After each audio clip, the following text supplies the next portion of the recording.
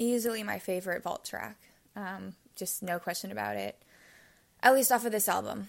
I Bet You Think About Me with Chris Stapleton might be like my all-time favorite. But this one, I just think it's so catchy.